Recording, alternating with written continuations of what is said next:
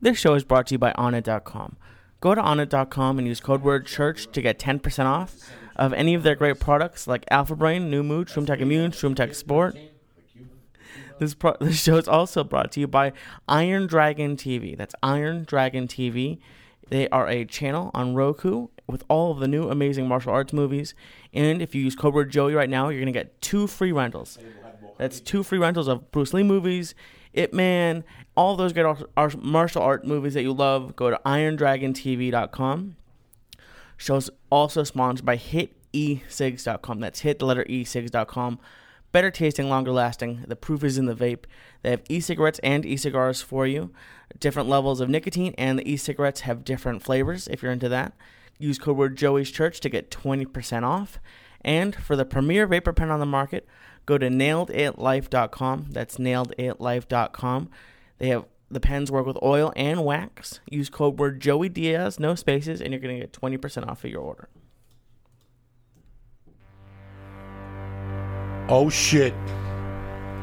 Monday, November 17th, the day the devil was buried at sea. Are you fucking kidding me or what? The church or what's happening now? Coming at you filthy animals.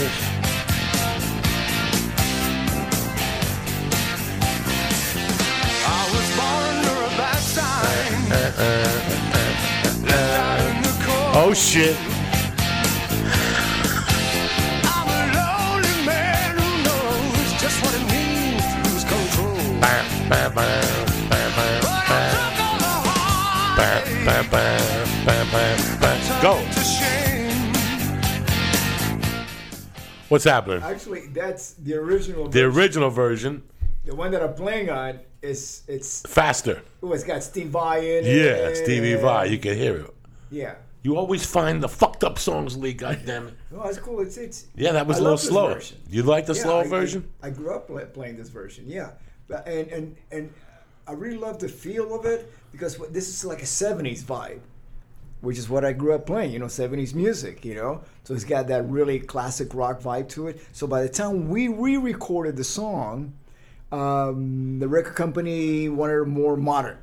So, it has all these more of an 80s feel to it, but still is an awesome blues song. So what should I search for the newer version? You just go Slip of the Tongue or Steve Vai. It's Steve Vai, Full for Your Loving, because Steve played guitar on that one. On the microphone, Mr. Rudy Sarzo, the legendary Rudy Sarzo. Lee Sayat, what's happening, you bad Hey, buddy, motherfucker? I think I have it. You want me to play it? Yeah, just little differences. We're just fucking around. Holy shit. Yeah. Oh, shit. Now, did you do everything over? The vocals, everything? Oh, everything, yeah, Okay. from scratch. Yeah. I was born under a bad sign. Left out in the cold. Fuck it, good enough for me. Little shout out, little love for Stevie Vai. He's going Steve through some Vai, hard love times Stevie right Vai. now. Right? He's going through a cancer right now. So. Steve Vai? No. Somebody's got cancer. I thought it was Stevie Vai. Maybe I'm wrong. no, But no. if he is, I hope not. I mean, yeah, I just want to wish him good luck. He's a and, dear friend, and he really takes great care of himself. He's a vegetarian, vegan. As a matter of fact, when we were playing together in Whitesnake, he turned me on, and I was a vegetarian for 5 or 6 years. He turned me on into not food combining or not combining foods. For in the morning, just having juice and not combining your carbs with your proteins. So your food digests better and stuff like that. So he really takes care of himself. More than anybody I know. So maybe it's not him. I'm happy you're not a vegan no more. Cubans are not vegans. You know what I'm saying? They try to slow it down a little bit. Like when a Cuban gets a heart attack, he'll switch it to turkey meat. Like I'll switch to fucking picadillo to turkey meat, but that's as bad as I get. Fuck that shit.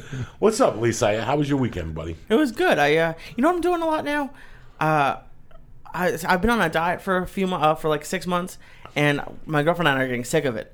But I've lived in LA for like 4 years, and I've never really left the valley. Like other than working down in Santa Monica, I never left.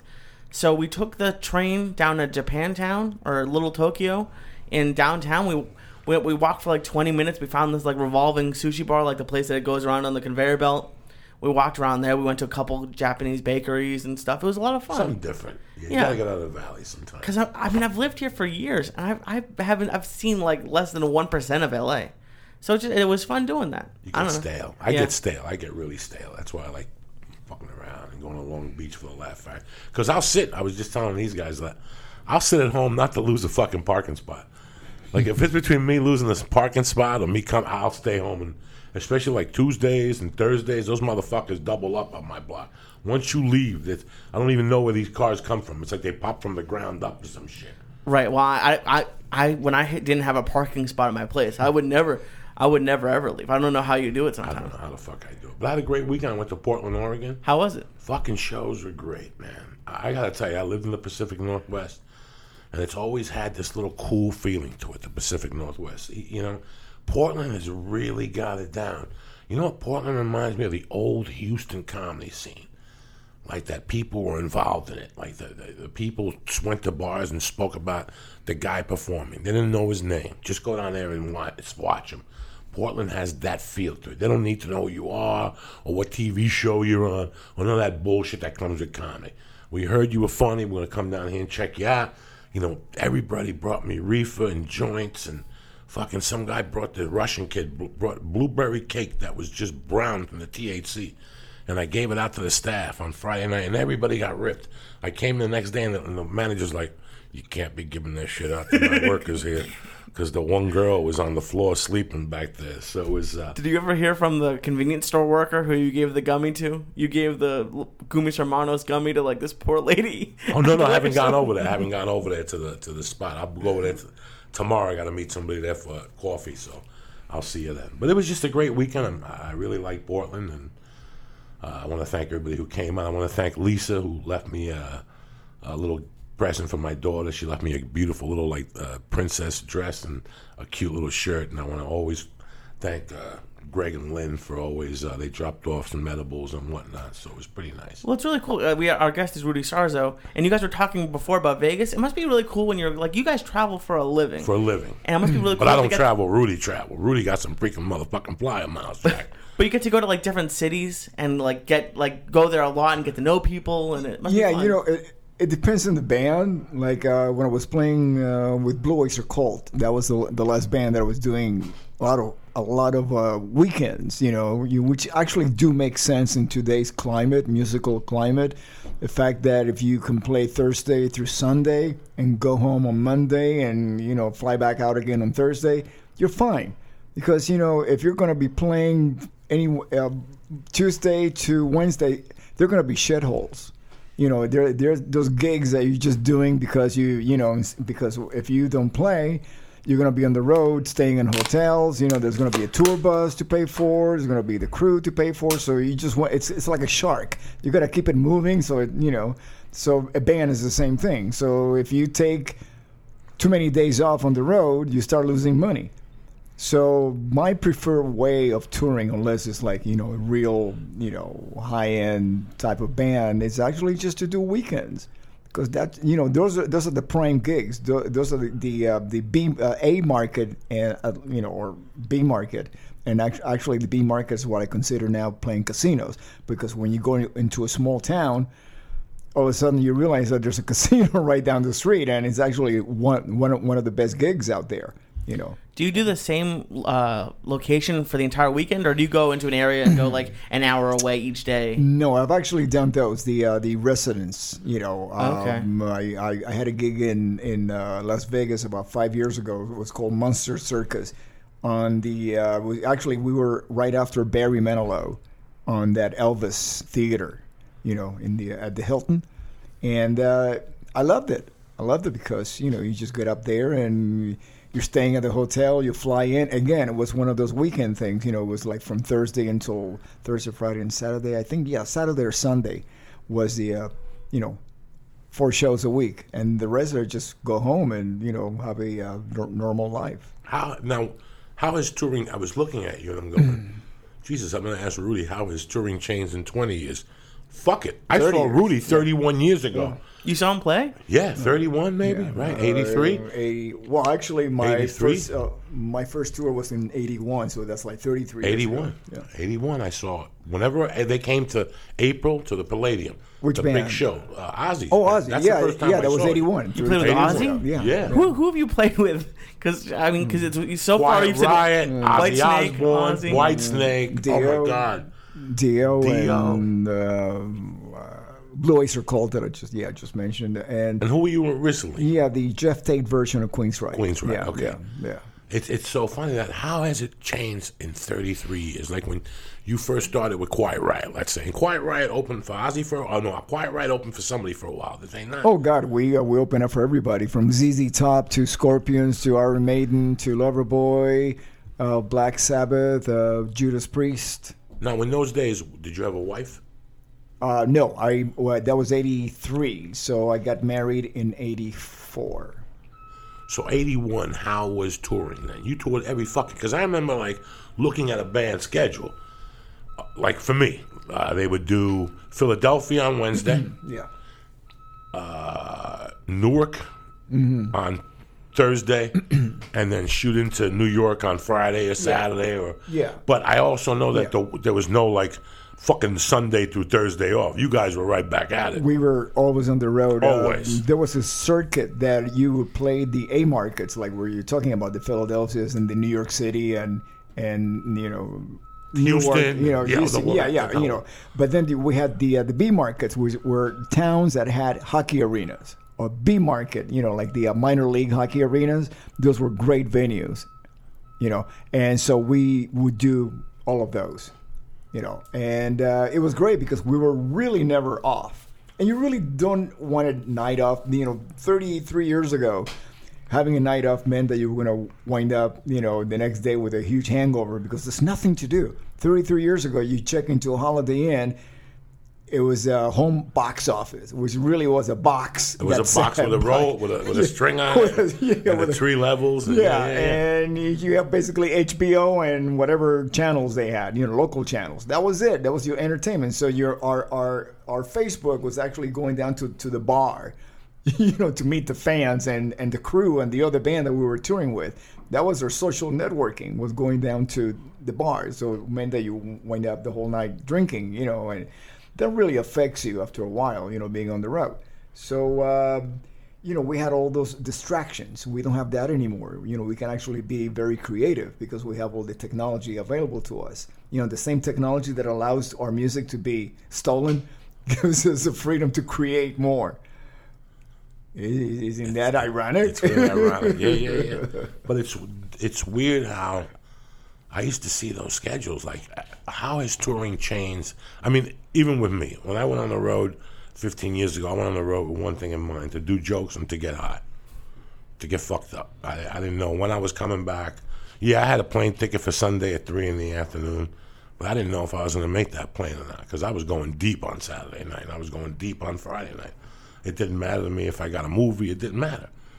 And now, Jesus Christ, I'm to the fucking dime. Like, I'm to the dime. Like, I got to be on they're picking me up at 4:15 Thursday morning. I'm in bed at 8 o'clock Wednesday night. Yeah. You know, I get off the plane, I go whatever at 2 to Philadelphia, I take a shower, I relax. Where in the old days, I would go right out. I would just throw my clothes in the fucking room and shoot out to do something that had no meaning. No meaning. Till 6:30, and I'd go home, take a shower, and go to the show. Then I wonder why I'd bomb. Why did you bomb? Because you haven't relaxed. Your mind hasn't stopped. You haven't taken a minute for yourself. I'd go out that night, get fucked up, and that's the whole weekend. There was no creativity. It was just doing the shows. I didn't even look at a notebook. I wouldn't even bring a notebook with me. How could you continue with your career bombing? It was a 50-50 shot. Every night. It was a 50-50 shot. And it didn't matter because after the show I was going to get fucked up and get my dick sucked. So the bombing didn't really... I was bombing... This was my mentality then. I was bombing in a place where it didn't matter. I was trying out a new joke. I wouldn't go prepared. It was just a horrible... But then I got better and better. I got better about it, and I would bring a notebook and stuff. And some nights I would write coked up. Like I would actually get coked up and write or make believe I was writing. It really was a disaster. And then, but I still made progress. Or in my mind, I thought I made progress. I started headlining. Obviously, they started headlining me. I didn't take it. The addiction was the whole thing. To get away from, at the time, my girlfriend, because I couldn't get high around her. Not that stopped me, but it was just to get away from her, to go and get high. I remember I used to do 2 weeks in Texas. From 2003 to 2006 or 2002, the club owner would headline me over the holidays, and I would do 2 weeks. Every night, Rudy. Every night. I remember the other day, a Cold Case was on. You know that show, Cold Case, that was on for a while? And I'm on one of the episodes.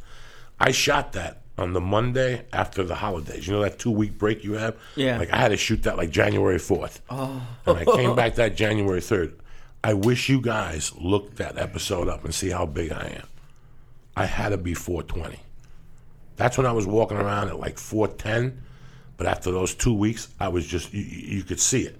You couldn't even see my eyes from the bloating, from being bloated, from all the eating salt, eating restaurant food, French fries, not taking care of myself. And now it's completely different, Rudy. Now it's completely different. I got a question for you because, I used to play with Sam Kinison. We shared the same management. I played on his records. We became friends. I went to a lot of his gigs. And what he used to do was at the end of the show, he would bring out a band. Right. Most of his buddies, kind of like an all-star band. And we would do Wild Thing. I actually played on that record, and I was in the video. And I remember him going out on stage really messed up. I mean, like, drunk and, coke. And he would bomb. But people would still show up. It was crazy. Maybe it was like to see a train wreck or something. It's like the same thing. Who's the chick that died 2 years ago? I don't want to go to rehab. Amy Winehouse. Oh, yeah, At the end, you knew the bitch was either going to cancel, be fucked up, sing a song and give you the finger and leave. People still paid the $120 to go see it. Yeah. Well, People love a train wreck. Is it different with bands? Because with comedy, it's only you talking. So like, would it be easier to tell if you were messed up? Oh, please, yes. And then, but I would imagine being fucked up messes with you playing music. It must. Oh, yeah, you can't play and be screwed up. No, it's impossible. Especially if you're playing some quality music. I mean, I can tell you because I experienced that. I mean, there was a show in Kansas City one time. I was playing with Ozzy, and Ozzy used to like take B12 shots. Right. So the promoter could only find a dentist that would come to administer the B12 shots backstage. So the guy goes over to me on the side right before I was going on stage and say, "Hey, you want a bump?" And he had, remember the old days, there were those little bottles, yeah, the little carburetors. It was like what do you call those? It was like a little bullet.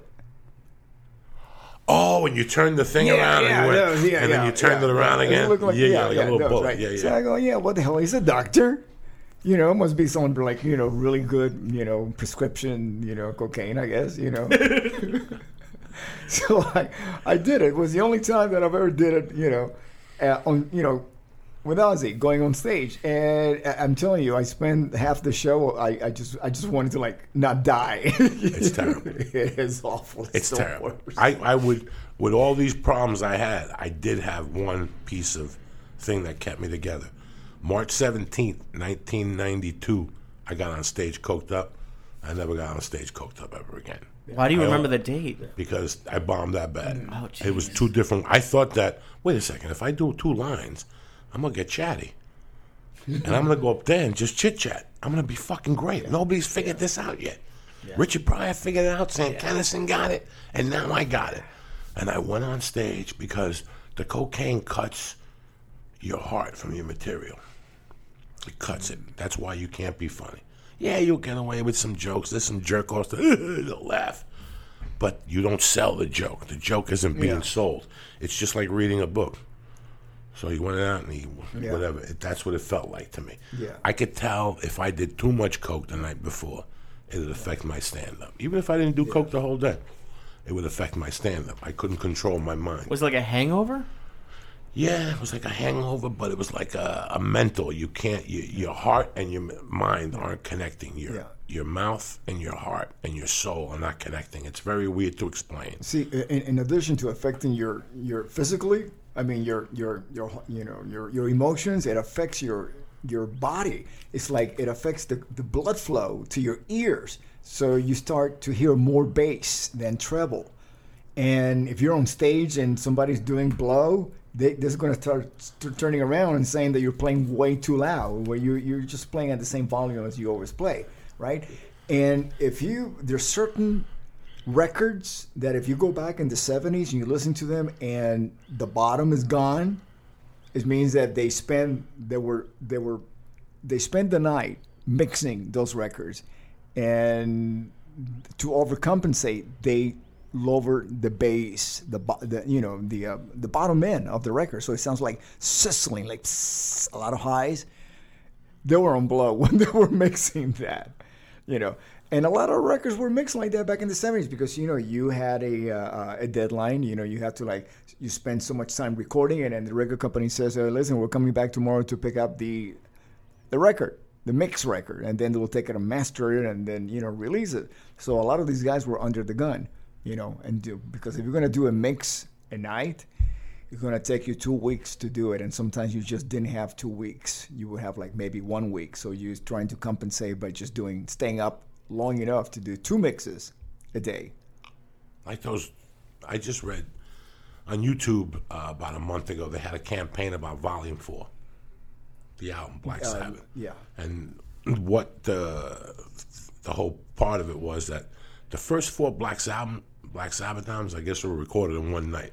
Mm-hmm. Like the first one night, the second one night. I don't know how true it is, whatever they were saying. How does that happen? How do you fucking go into a... I mean, I always wanted to be a musician. Easy. Because don't you have to... All right, so let's say Snowblind.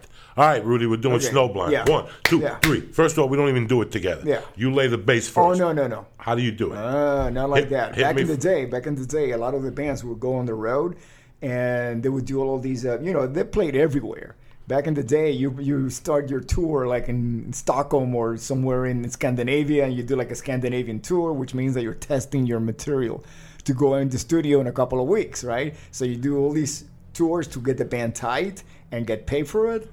That was like pre-production. And then you go in the studio, and then you do like 1 or 2 takes of each song, and you're done. You're done. Like in the days when people used to record in the same room with a really good engineer that knew how to mic everything, and that's the way it used to be done. No, lay your track. No. Lay your bass line. And no. So, I read the one Aerosmith book, the one from '98, when they talked about how much they hated each other, and in '75. So Joe Perry would go down and do the guitar. Like they had to sign a sheet. They all lived in the same house, but they had to sign a sheet to go into the recording studio one at a time. They wouldn't get along. So the drummer went. So did you play the song first, and everybody left, and then you redid your bass lines, and he did his guitar? Was that how it was done? Because I'm fucking confused here. I'm blown away. Listen, all the if you read about the Beatles, they that first record they did with George Martin, they actually did that in one day. They did, So it was like 14 songs, 15 songs, because in America we would get 10 songs per album, but in the UK release it was actually the full record, the 15 songs or whatever they happened to record, And I think that what happened was in America, engineers and producers they either started getting picky or lazy.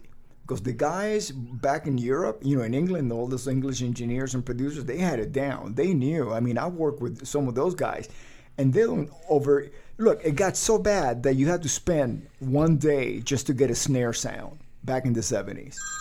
If you were going into to make a record, it was a given that the first day was just drums. And you would spend most of the day just getting a stupid snare sound. Come on, just put. If you know what you're doing, you just put maybe 3 mics. The best setups I've ever played with, just 3 mics: 1 on the kick, 1 on the snare, 1 overhead, and that's it. Most of the classic rock records we listen to, that's the way that they were recorded, and then either direct or both. You amp You put a mic on the bass amp and direct, and then you get isolation rooms. All the studios were designed like that, so you isolate your amplifiers. Or in the case of like where the Stones used to record, they did Exile on Main Street in a house that Keith Richards rented in the south of France. And they took the basement and they just make baffles to separate the amplifiers, and that's how they did it, and those are classic albums. They have a vibe. They have soul to it. We were talking about the soul in your material when you're delivering it. That's what's missing when you start separating people. And, one guy, I do a lot of records nowadays in my pajamas at home with my little dog watching me because they send me the tracks. Are they going to be timeless records? No. To me, a timeless record, everybody has to be in the same room to record that. Is it like a feeling? Is it like kind of like the room has when the band's playing together? Is it right now we're experiencing it. Okay, you and I, we did a podcast. It's way different this one because I'm looking at you, you're looking at me. We're communicating in the same room. It's not like me at home with my telephone, my cell phone, talking to you, calling in. Okay, yeah, it was good, but it doesn't have that intimacy that we're having now. It's amazing. We were talking about a band, how you have so many different personalities to deal with, and you were saying how lucky I was because when you do comedy, it's just you and the microphone. You just got to show up at a bar, plug it in, and fuck it, you go crazy. Yeah. For a guy like me, when I was growing up, I read all those magazines. I read Circus, and I read about recording sessions, and my dick used to get hard. Like just, the Stones going to Jamaica. Are you fucking kidding me? Everybody going to Jamaica for 2 months, whether we like each other or not. We got a big bag of reefer. We fucking get a couple black chicks, and we start, whatever. To me, that was phenomenal. Exile on Main Street. Now, what happened with Exile? It wasn't somebody owed money. Didn't somebody owe money? That's why they were hiding. That's why they were in France. Somebody was looked for. Either Keith Richards was looking. Somebody was looking for somebody. There's a documentary about it, and they touch on it lightly because it was basically a documentary, Exile on Main Street documentary. If you got Netflix, you can watch it on that. It was basically about the making of the record. But, it was, they were tax. Right, tax. It was tax. Yeah, tax. Because in England, if you made a certain amount of money, if you stayed in the country, you had to pay so much taxes. So if you make the record somewhere else, you're not going to be hit with all those taxes.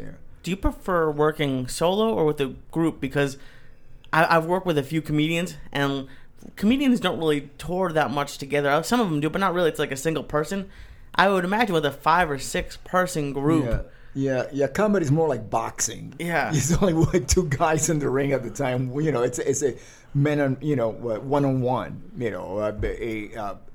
A band is really a team sport.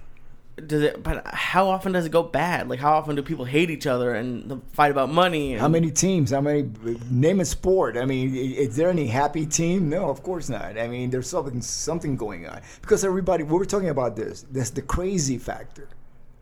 You have to be crazy to do what you do, Joey. It's, No, I've always known it. I spoke to my wife about it last night.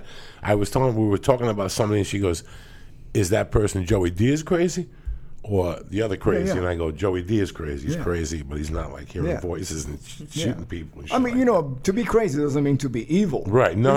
It's just like outside of the box. You're doing. You got dreams, and you just go for them. You're not going to listen to everybody else telling you, oh no, because you're whatever you are, you're never going to make it, and whatever. So you leave town because you want to get away from these people, and you wind up whatever you think all the opportunities are. To me, it was LA, because the record companies were here and all the musicians that thought like-minded were here. So I joined a band and I slept on the floor and I did all this crazy shit, that if I look back at it now and go, oh my God, how did I have the balls to do all of that? But I did, And again, if you lose that edge, that craziness, you're in trouble because you're not gonna move forward. You're not going to progress. It's the craziness that will keep you going forward, getting better, getting crazier. I always thought when I got off drugs that my comedy was going to be done.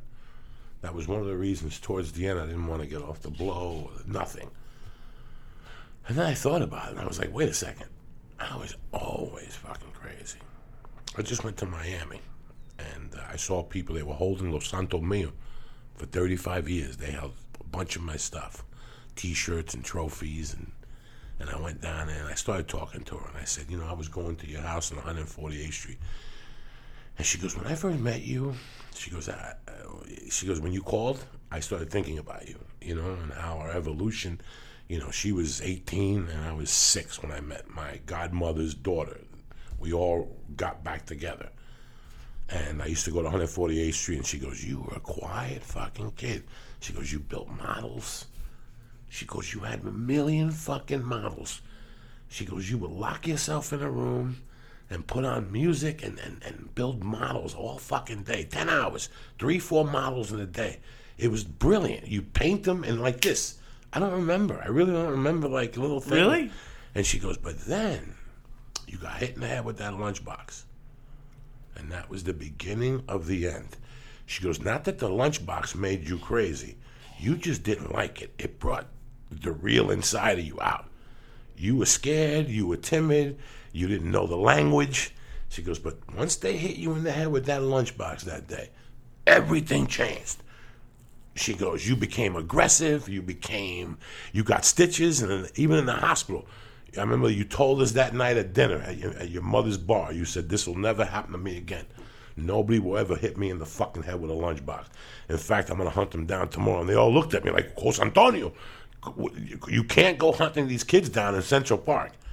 And I went to Central Park by myself. And then when I moved to Jersey, I was so insecure about being Cuban that the first day I went out, there was a fight. And I knew for me to get through to these guys, I had to jump in that fight and stick up for this kid that was getting beat up by himself. As crazy as it was, he was 1 kid against 8. That's just crazy. Bruce Lee can't do that shit. But in the back of my mind, I knew for me to get into this neighborhood. I had just come from New York City, where there was a couple Spanish people, there's Puerto Ricans, you know, whatever in the neighborhood. I was moving to North Bergen, New Jersey in 1960, 1970. There's not too many Spanish people. They were in Union City. They were that way, and they were in West New York. They weren't in North Bergen. So that I lived in that house for a year before I went out. Do you know that? A year I lived in that house. I would always go to my mother's bar in Union City. I wouldn't go play with the kids in the neighborhood. And my mom would tell me, "Oye, calabaza, calabaza, todo mundo va. You gotta go. You gotta go play." And one day I left with my white clothes on because I used to dress them. You know, my mom used to dress me in white with the white sneakers with a gold chain. And I went around the corner. I heard them yelling and screaming, and I jumped in and backed that kid. And my life I never looked back. I always had to follow that mentality. I always had to be fucking nuts. But what people didn't know was that I wasn't trying to be nuts. I really was fucking nuts. You know, it just came to me natural. And then as I got older, I got the Cuban in me. And I worked very hard to get that Cuban man out of me.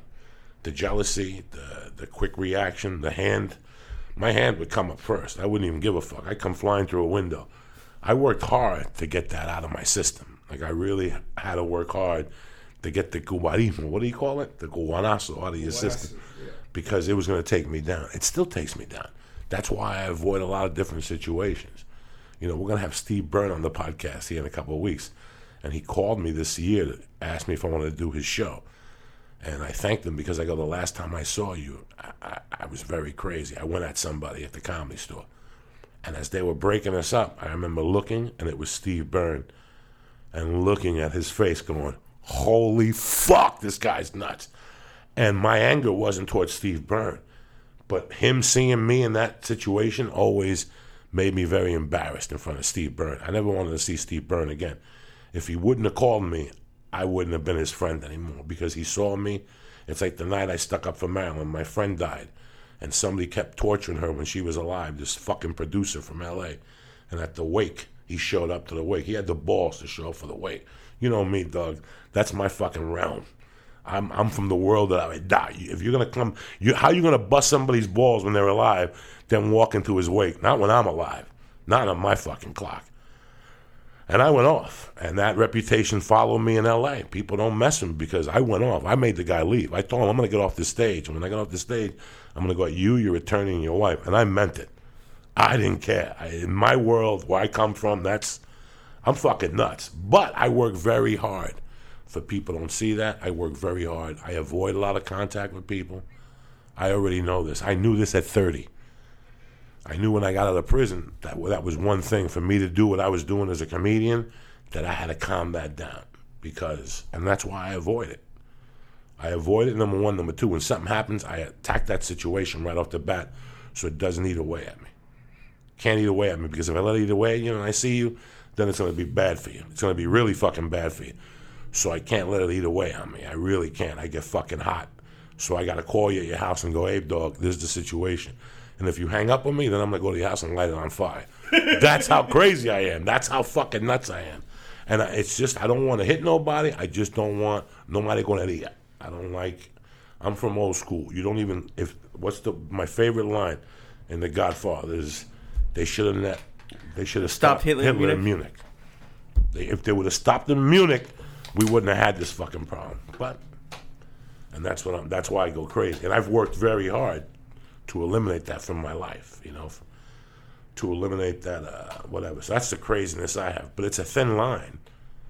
It's the same craziness that fueled me to keep doing what I do. Because my thing that fuels me is I'm proving a fucking point to you. I'm proving a point that when we went and told people that we were going to be comedians, they told me I was a felon. They told me I was too old. They told me it was too hard. They told me 1,000 reasons why.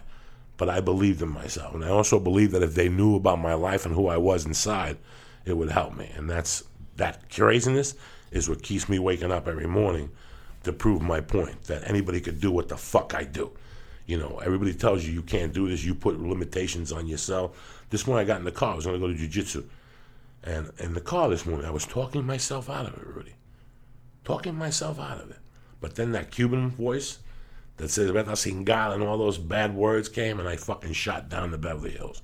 So that crazy, you're right. That crazy is what fuels me. What brought the conversation up was we had lunch one day, and you had said to me that in the music business, there's a thin line between mental health and the artist. Mm-hmm. And it's the same thing in comedy. I mean, you're right. What makes somebody get up and say, I'm going to fucking live 3 or 4 years in this life of sleeping in floors? And everybody's done it. If you listen to Guns N' Roses, Slash, Aerosmith, everybody's fucking paid that price. But you got to eat a bug one day. You got to eat a Coke snot. That's it. That's all there is. Yeah. That's it. Yeah. But you know what?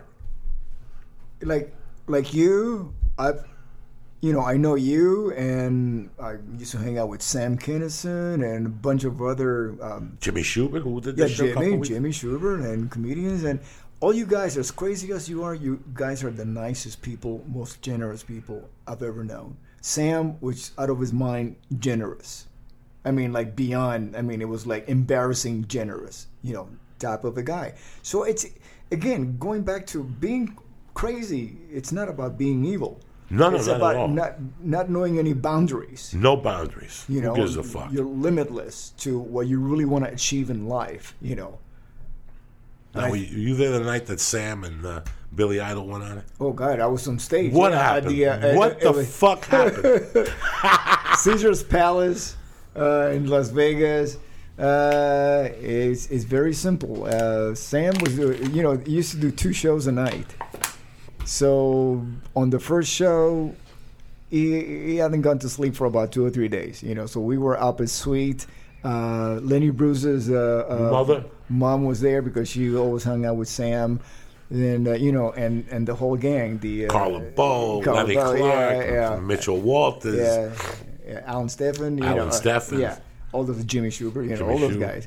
And so Sam used to bring on stage Sabrina and Malika, who became his wife, and Sabrina was his sister-in-law, right? And they would be dressed like showgirls. Las Vegas showgirls outfits with the feathers, because they used to be showgirls before they met. So we're on stage playing Wild Thing, the song. And Billy Idol is there, and he's on stage doing his Billy Idol thing, and he starts grabbing Malika and Sam, which just has he went nuts, So we get off the stage, go back up to his sweet, and he's like throwing shit around, and he's just like going insane, saying next time on the next set, I'm gonna fucking deck up, on stage, all of that. So second show comes around, and he does his comedy, and then we do our song, and Billy was gone, but his sidekick was there. So Sam just decked his friend because he couldn't get to Billy, and that's what happened. Caesar's Palace. That must have been fucking. Listen, the reason why I got into comedy was after I read the Lenny Bruce book. Mm-hmm. I was wafering. I didn't know what I was going to do with my life. I was leaning towards comedy, but once I read Ladies and Gentlemen, I knew it was for me. And when I was seeing all that, when I was watching Sam go crazy, and I knew he had the outlaws and the craziness and the fucking hotels and the crashing cars, that was another part that lured me to this craziness. It really is craziness. When you were there, when you were part of this, were you looking around saying to yourself, this is just insane? This guy's a comic. Yeah, it was playing fucking music. And it was more insane than any musician I ever been around. Yeah. It was beyond rock and roll. It was comedian crazy. Richard Pryor stuff, it was level, it wasn't, yeah. And you're talking to a guy who was in the same band with Ozzy. I played with Ozzy, but no, Sam Kinison was more crazy than Ozzy. Yeah. I can't even imagine that Yeah. shit. Yeah. This morning I was driving and they were talking about the Pink Floyd album, the new Pink Floyd album. Did you hear it yet? I haven't listened to it. But the beauty of it was that 2 weeks ago, that fuck Roger Waters came up and said, I have nothing to do with this album, And you have, in a band, you have these four people, and there's always this one little ego that floats around, but he controls it or he doesn't. To me, these egos destroy the music business with their craziness. One is Roger Waters. I don't know. I've never met David Gilmour. I don't know how crazy he is or the rest of the guys. I don't know what happened, but I know it. When I think of crazy ego, I think of Roger Waters and I think of Sting. As much as I love Sting and as much as I love the Police, What happened? Do you know? How the fuck does this happen? No. That your importance? Because when I was thinking about like Sting, for example, so you're that important that you're going to break up this band and take away from us fans for your ego. The same thing with Roger Waters. And then the fucking guy goes, I don't know what David Gilmour says. I don't know. He goes to release this album, and Roger Waters says, I have nothing to do with this album. It's just an album of instrumentals, right? I don't even know if you know about it. Doesn't fucking matter. It's just, people like that is just, I have never heard what the voices in their heads are saying or what they sound like. So it's kind of hard for me to put myself in that position. Because there's going to be some crazy motherfuckers going on in his head telling them shit. Well, it's kind of what I was asking earlier. Like, if you were in a band, maybe not you, but don't you think a comedian, since they're always by themselves, like if you were suddenly in a band with a group of people, don't you think that ego the same thing would happen? I'm surprised it doesn't happen more. I don't know. I got a question for you. Do you consider yourself an artist? Me? Yeah. Yes and no. Because that's the problem with musicians. Or most of them who consider this is art, what I'm doing. And I'm not doing it to please the audience. I'm doing to please my artistic intentions or vision. Do you ever go on stage like that? No. No, never. That's why I don't like the word artist as much as it's used, especially in this town, especially in life. I'm an artist. So for me, when you say you're an artist, that means you got a trust fund. And your parents send you money every month, and you get to try different shit every month. Yeah, that's what you're telling me. When somebody says artist, my ears always go up, and I look over at a coffee shop because that's where I hear that. That's word. You just mentioned. Yeah, when I think of an artist, I think of Van Gogh. Right. He sold one painting to his brother. In his lifetime and cut his ear off. Right. No, I think of if somebody refers to themselves as that, but I get the art, and I get that what I'm doing is an art. Mm-hmm. And because of that, maybe I'm an artist. Mm-hmm. Because stand-up is set-up punchline, joke-telling, and storytelling. I take that and I mix it around. That's the art. Yeah. When you learn to play the bass, But we learn to play instruments so we can deliver a message. And a message, there's a structure just like you have in your storytelling. Right. It's the same thing with a song. There's a structure to it. So there's definitely an art to being a comedian, because you're telling a story, you're putting people in a state of hopefully happiness when you tell your jokes. And from the moment there's a middle, there's a beginning, a middle, and an end to your act. So there's an artistry to it, just like being a musician. But I don't think you take it as seriously as a lot of these guys. No. I consider art like the first instrument I ever played was the bass. Mm-hmm. I learned at Pastor Music. Mm-hmm. I didn't like the bass because it was boring as fuck until I watched you play it. Mm-hmm. Then I wanted to go sign up again. Do you understand me? Yeah. That's what I call an artist. Your interpretation of what I just showed you. There's 1,000 front kicks. There's 1,000 front kicks, but the way you throw it, that's your art. Well, it's because I went to a lot of shows in Miami, and I saw Miami was a unique place to play back in the 70s because it was either the beginning of your tour or the end of the tour because logistically, a lot of the bands that came from England, Europe and England, would come in and bring their equipment through the port, Fort Lauderdale, Miami port. That's how they brought their gear. So they would either begin the tour there and they would rehearse at the Sportatorium for a week. And, so you either saw the first show, which was really not the best of their tour, or you saw the last show, that traditionally a last show with English bands, they used to pull all these gags on each other. They would throw whipped cream and get ahead with eggs during the set and stuff like that. So either ways you were going to see a pretty shitty show because it was going to be the first show or the last show of the set. So I saw a lot of boring performances from a lot of guys that were really high because plus in addition to that was the drug capital of the world at that time in the 70s, So they were high on blow, heroin, or booze, or all of them at the same time. So I said, you know what? I never want to be one of these guys. The guys that just stood up there and just they were basically mannequins on stage, playing because they were so high. Not because they were bad, but they were just so high at the time. Yeah. So that's why. It's fucking crazy. See, for a long time, I thought they started a lot of tours in Philly. For years, I would look at the schedules, and I would see tours starting in Philly, and I thought it was because Philly's such a rough place to play. You want to get it out of the fucking way. That's what I always thought. I didn't know why.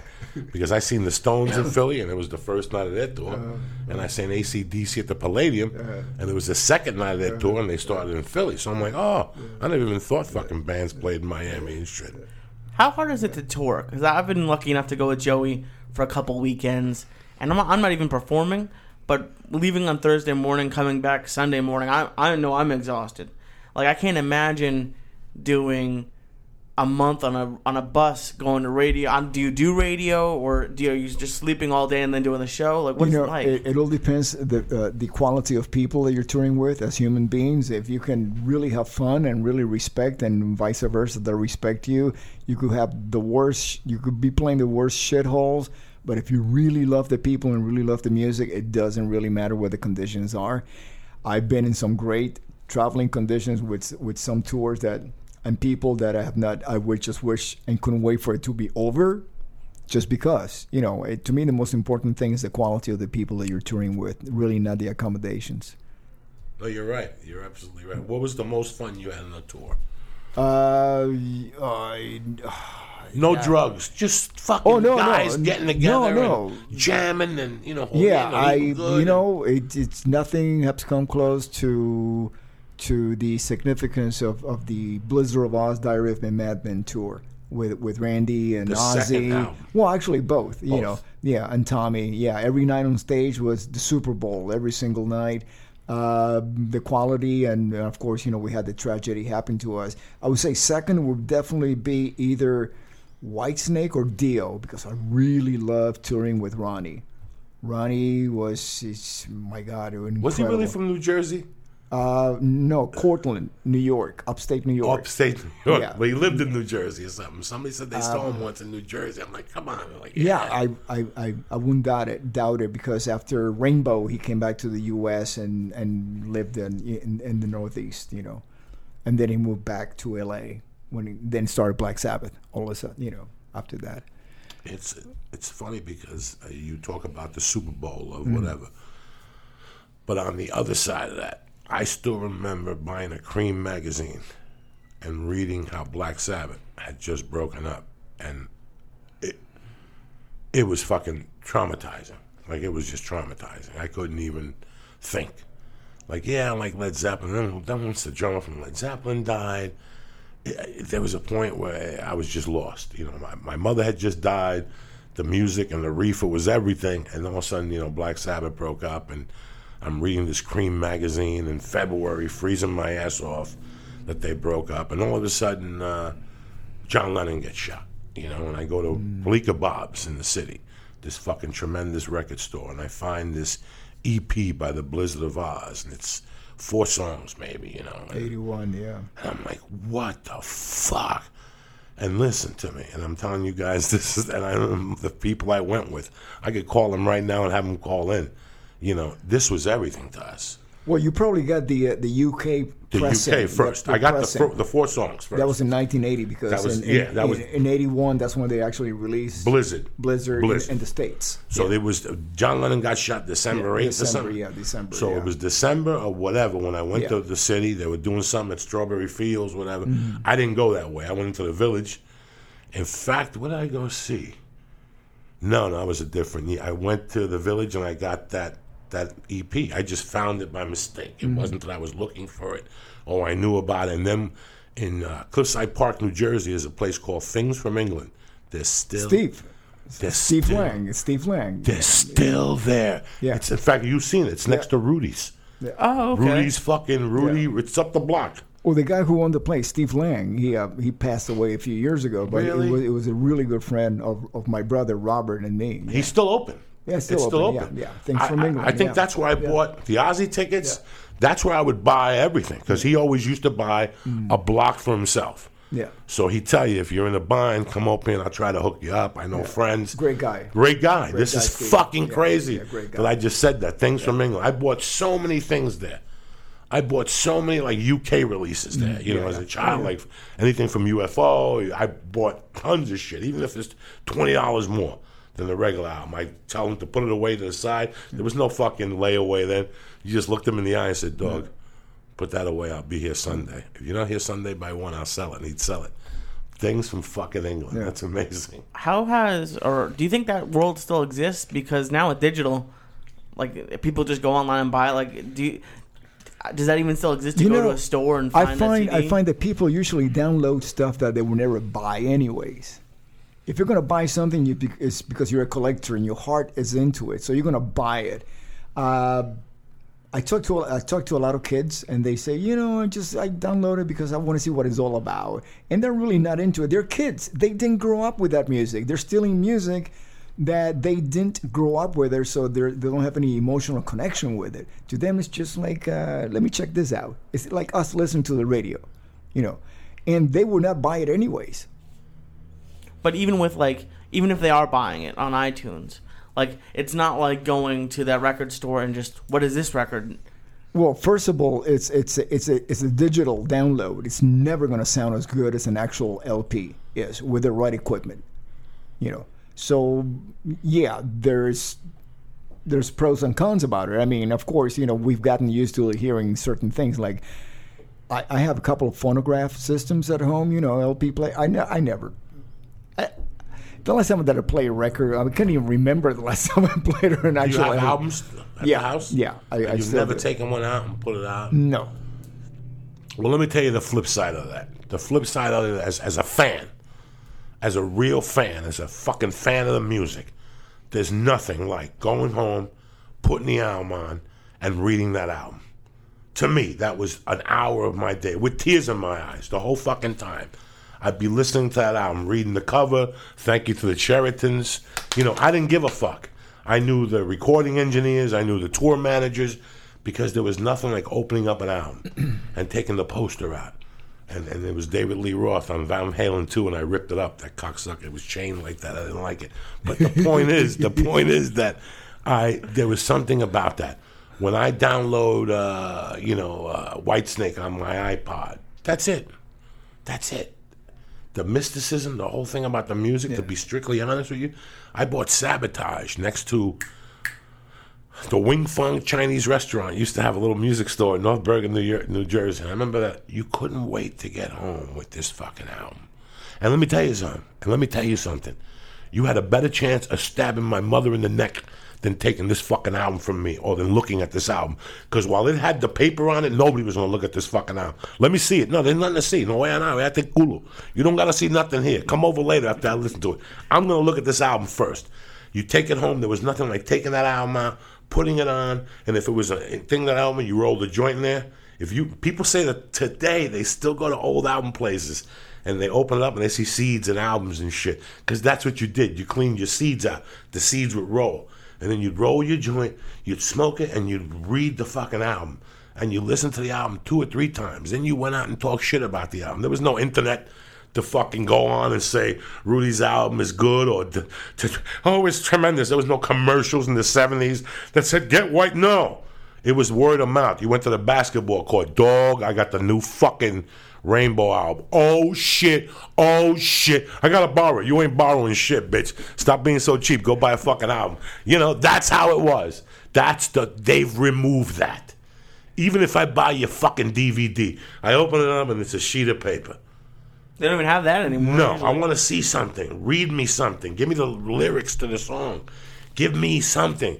I tell people that the whole, if you open up In Through the Outdoor, Led Zeppelin's last album, you take the album out, the fucking sleeve, you get a sponge, you wet the sponge, then you squeeze that sponge, and you go like that, and all of a sudden the pills and everything will pop up to life. They're all different colors.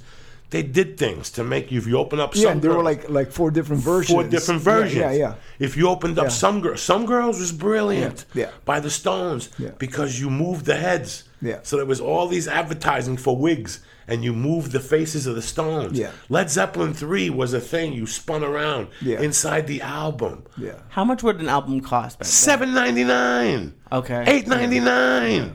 This fucking $20 million, that's unheard of. It was about the fans. It was about them. It was about everybody made a little bit of fucking money.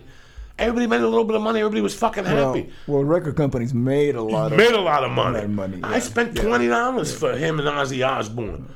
$25 at the Palladium. For tickets? I paid $15.50 for Pink Floyd The Wall in 1980 at Nassau Coliseum.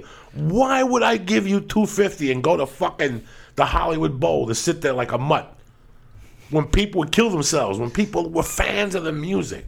Fans. I mean, when they're on stage, you fucking cried. You were like, God damn, I'm here. That's what it was like. I don't see that anymore when I'm not young anymore. The only place I see that, and I'm not a fan of the music, but those boy bands like One Direction and like how those young girls are with those kind of bands. So is that kind of good? I mean, in a way. Nah, it's you're talking about the Beatles with chicks that jumping up and down and yelling and fainting. I'm talking about guys going to see. At the end of Almost Famous, when she goes off on the fucking kid, she goes off on the guy. Mm-hmm. She says a beautiful fucking speech about the fans. It was about the fucking fans, man.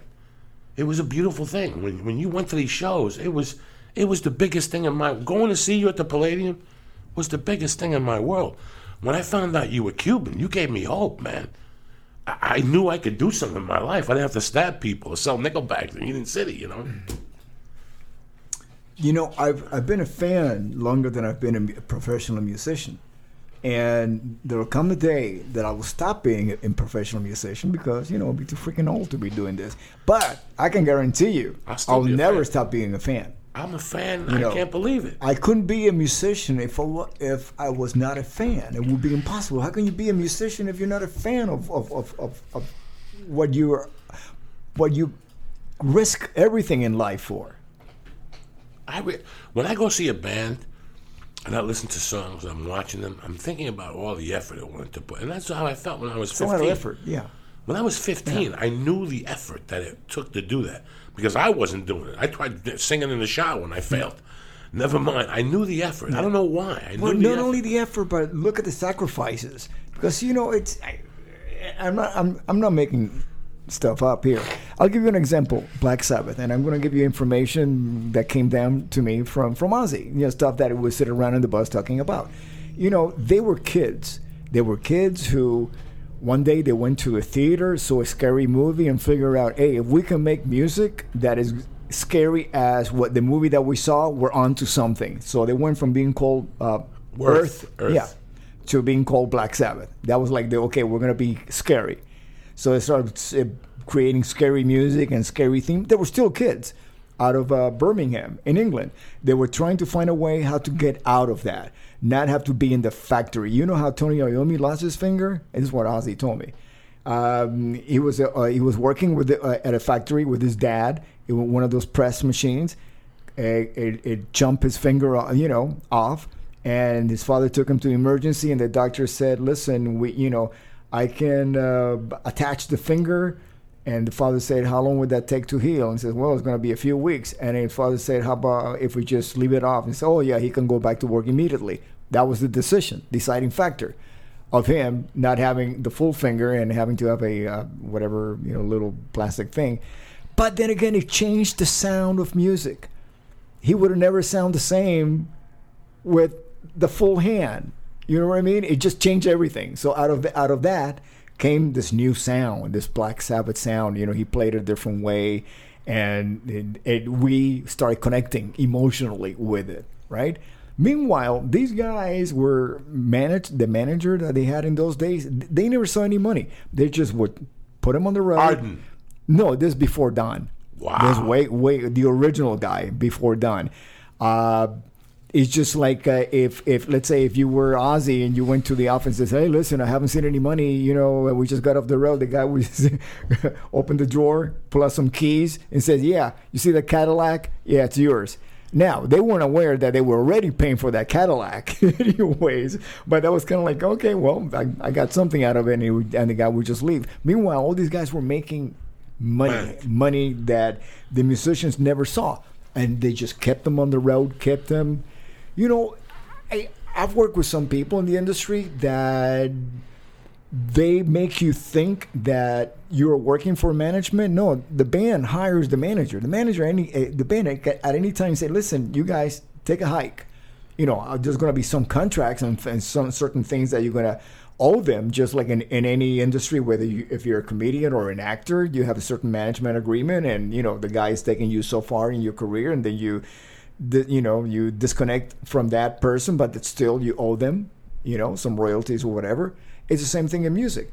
But in music, they always made you feel like, oh, you guys are nothing with us managers, which was not the case. So they always kept things away from you. They never allowed you to hang out with the record company people.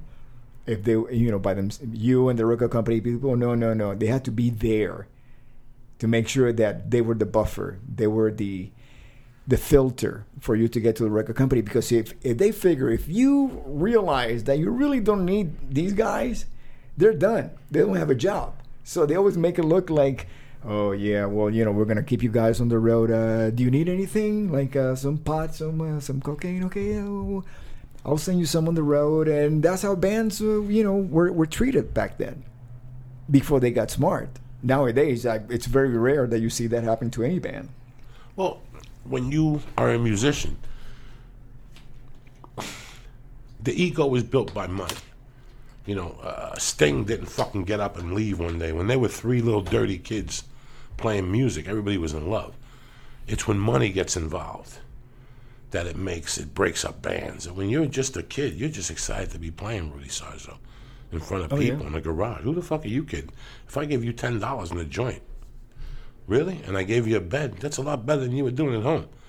So, I just want to do, when I first started doing comedy, I just want to do comedy. When I hate comedy? Now, when I got to deal with money. I wish I didn't have to deal with money. I would love comedy. That's when this is great. It's when money starts coming in that people, egos, attitudes get shitty. What the fuck, I just watched that documentary again about the Eagles. You know, they went to them one day and said, "This is us three. We're making all the money, and you're sitting at home and you don't get no money." I can't see that either. Us 5 guys, we're a band, but you're not giving me all the money. And I wrote the fucking riff to Hotel California. What are you talking about?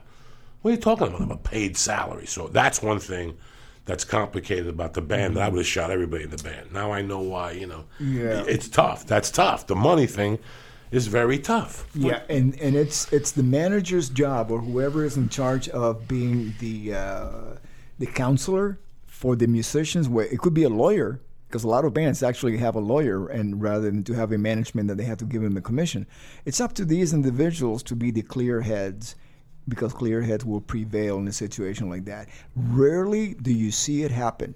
Rarely the powers that be side with whoever has the most power within the band, whether it's the guy who wrote the songs or the guy who is the most popular, has the biggest fan base, or anything like that. Rarely do you see somebody coming in and saying, "Listen, guys, let's sit down and make this and work this out." Because once, to be honest with you, in certain situations, I've tried to be that guy, and with not much success, but at least I knew that I couldn't go to sleep if I just let it fall apart without me trying to be reasonable and say, "Listen, why don't we work this out?" You know, and of course it did not get worked out, but nevertheless, yeah, it's people like that that really make a difference. Because again, thinking of the fan, as a fan, if I grew up with certain bands and once they start changing the personnel, you know, the band members, it wasn't the same band anymore. I wasn't into the band anymore because it was kind of like, I grew up with lifers in teams. Like Mickey Mantle was a Yankee his whole life, you know, Bobby Richardson, all these guys, Tony Kubic. It wasn't like they were with the Yankees today and then they were with Boston the next year and stuff like that. I truly believe in people who are members of a group for their entire career. And this is coming from a guy who's played with many bands. But it was never my intention to do that. It's just happened. But ideally, yeah, I would have rather been with just one band. Of course.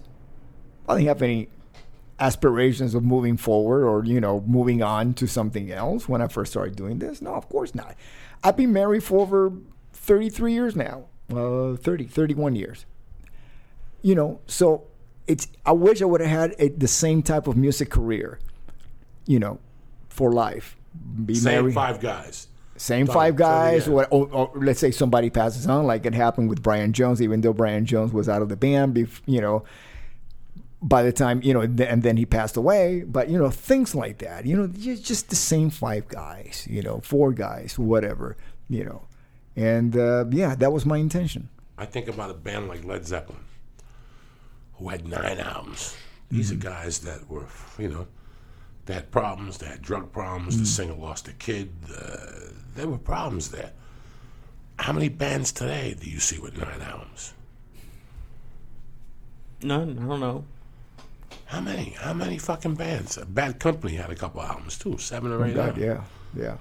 You don't see bands like that no more. The Beatles had 90 fucking albums. I mean, yeah, Tony Bennett's got 60 albums, but he's by himself. Yeah. You know, every once in a while he duets with Lady Gaga or some shit.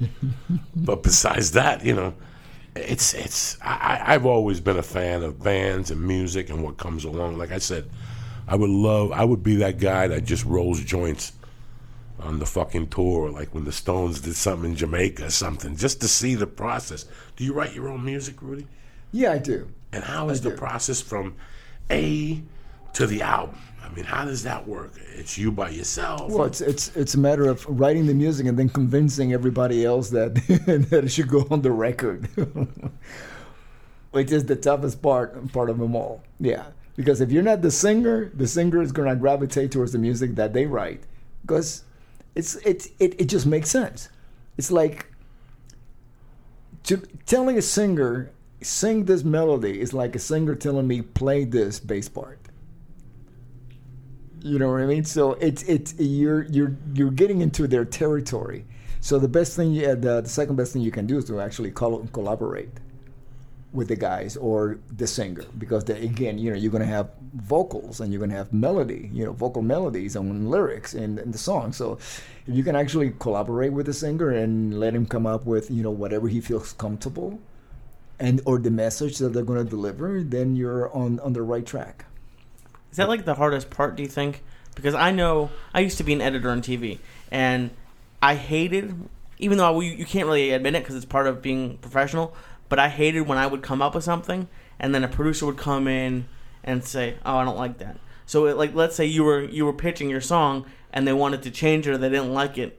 That feeling must be terrible. It's like the worst. I would imagine it's the worst. Yeah, it's one of those things that you have to just leave your ego out and just what's best for the big picture, no matter how screwed up the big picture might be.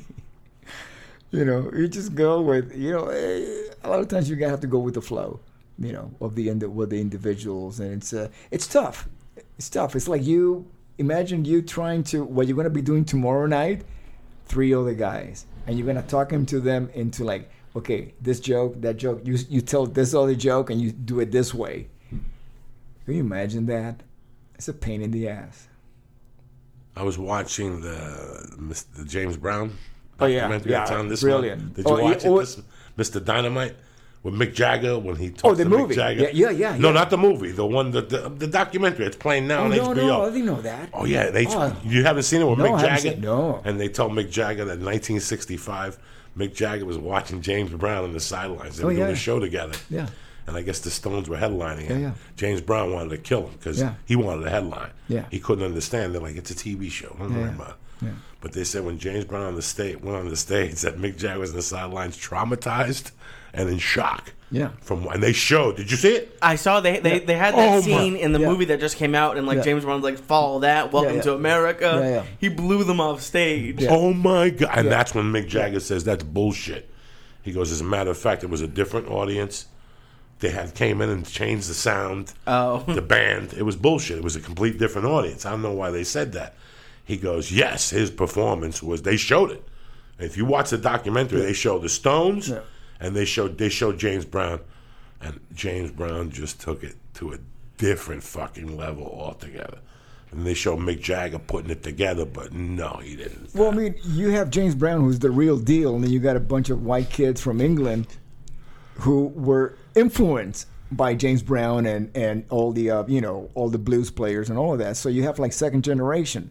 So, but just like Elvis and all the other white artists they could actually relate to the white kids better than an Afro-American musician could.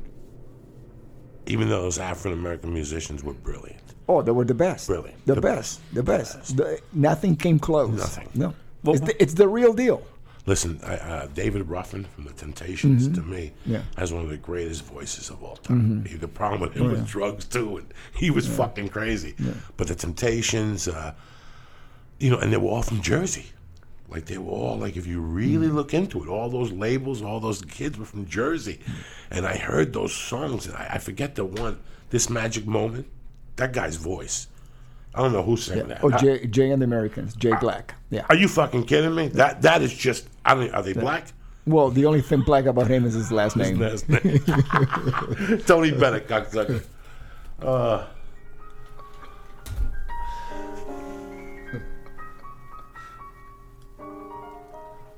We do this every Monday. It's my mother's favorite song when they came from Cuba.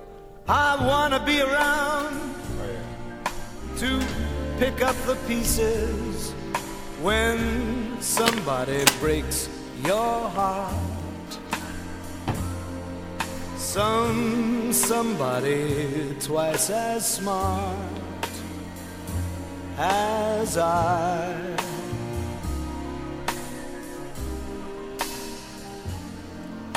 What's up, cocksucker? Nothing. Let me give some shout outs here. My man, like I said, Greg and Lynn, thank you very much coming to the show and giving me the envelope. They're going to mail something for you, Lee. They had something for you. And Lisa, again, thank you very much for the special gift from my daughter. Nathan, James Turner, I love you, cocksucker. Ahmad Alamed, stay black. Mitchell Convey, Derek Jewel. Cleo, happy birthday. You know we love you here. Mr. Whiskey, you're a bad motherfucker. Amy, XPDJ, I love you, buddy. Brandy Lynn, hang in there, you dirty bitch. Now, what's the Project Rock? Talk to me about Project Rock. Oh, Project Rock. It's well, now it's being rebranded something else, but it was just basically a bunch of friends, you know, guys that I play with, that I know from other bands like Tim Ripper Owens. You know, he was in Judas Priest when Alfred was out of the band. As a matter of fact, they, you know, that movie Rockstar. It was based on his story. You know, he did an interview with some journalist in some magazine, and somebody took the story of him being just a kid that replaced this superstar, you know, Rob Halford from Judas Priest, and you know, for all of a sudden he went from a tribute band to actually being in the real band, and they made a movie out of that story. So, but he's an incredible singer, and then you know, guys like Teddy Zigzag, who play with Guns N' Roses. Keyboard player, and James Kotak, drummer from Scorpions, and Kerry Kelly, who played with Alice Cooper. And we would just go to Russia, deep into Russia, Siberia, Kamchatka, you know, whatever, you know, not what's considered San Francisco and L.A., which is St. Petersburg and Moscow. We really went in deep in there, and just bring music to the fans. You know, these are. We're talking about what? It's been 20, 25 years since the fall of the Berlin Wall, you know? And this is a whole different Russia. You know, forget about Putin and all the conflicts going on, you know, politically. Let's talk about the people. People are just fantastic. And they love American music, and they love rock and roll. And one of the things, the reason why they love it is because it was the music that they were not allowed to watch. There were no rock performers during the Cold War or music. You know, it was all clandestine. You know, you have to like, you know, go in a basement, listen to the music with your headphones and all of that. You know, it was, yeah, you made sacrifices. A lot of people went to jail, went to Siberia because of, you know, embracing American music. And one of the things that I found that was really interesting was, I noticed this because, you know, being from Cuba, I was exposed to Afro-Cuban music, Afro being the key word. Then when I came to the United States, I started listening to blues. Then I was exposed to African blues, you know, where it comes from. And I'm going, my goodness, this music, Latin music and blues come from the same place, Africa, you know, and they brought here through, you know, the slaves. I don't know, you know, it's a terrible period, you know, in history, but that's how we got our American music, you know, through that. One of the things you have to take into consideration is that the slaves in the Caribbean were allowed to play their percussion instruments because, you know, they were in Spanish plantations, you know, whereas the plantations in the United States outside of Louisiana, which was French, they were not allowed to use their percussion instruments. So they, as a way to survive their sacrifice, you know, the hardships of working in the fields, they would sing, you know. And if you listen to traditional Cuban music and the blues, it's all 1-4-5 progressions. You know, it's the same format, you know, and I'm looking at it and saying, wow, how rich are the music of the United States is, you know, that came out of this terrible times in our history, you know, through slavery. And I think about not only that but, you know, us as individuals, when we go through bad times, you know, if you look at a diamond, it's because it's being compressed. Our lives become compressed, and the ones that can actually survive that compression, at the end of it, we come up like diamonds. So if you listen to American music, you listen to the blues, you listen to jazz, all of that, it was a culture, a people that were compressed.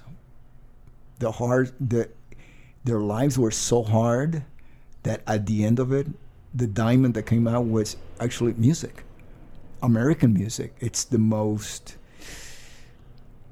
true form of American music that there is: jazz, rock and roll, blues, R&B, gospel. You know, the soulful gospel that we know. You know, where singers such as Aretha Franklin came from, and so on. And this is something that the rest of the world does not have in common with us. If you go to Russia, there's no African artists that have that influence in them. You know what I mean? It's not part of their culture. So when they listen to the blues, they're hearing something that, yes, it's about hope and faith, because that's what was happening in the field when they were working, under such conditions, the hope and the faith that someday all of this was going to end and they were going to lead better lives. That is universal.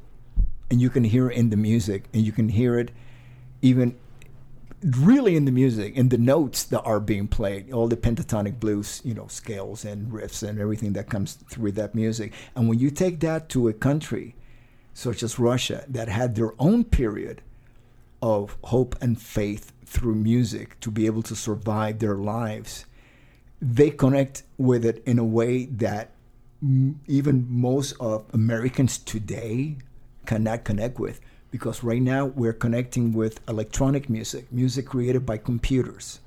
That's our reference. That's our connection. We are losing soul.